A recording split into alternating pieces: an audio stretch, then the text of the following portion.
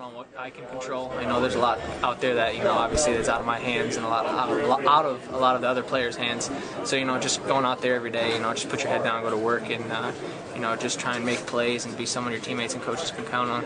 Is there any more pay attention to detail this week that maybe you've done in the past, only because it's where it is in the season as you're getting closer to it? I would say it's always important to pay attention to the details, especially the little ones. I know every day. It's just it's a constant grind, and just paying attention to those small things can get you a long way. I know some people think you're probably anxious, but how excited are you just to get out there and show everything that you have, making most of this opportunity? Definitely, really excited, anxious, all the above.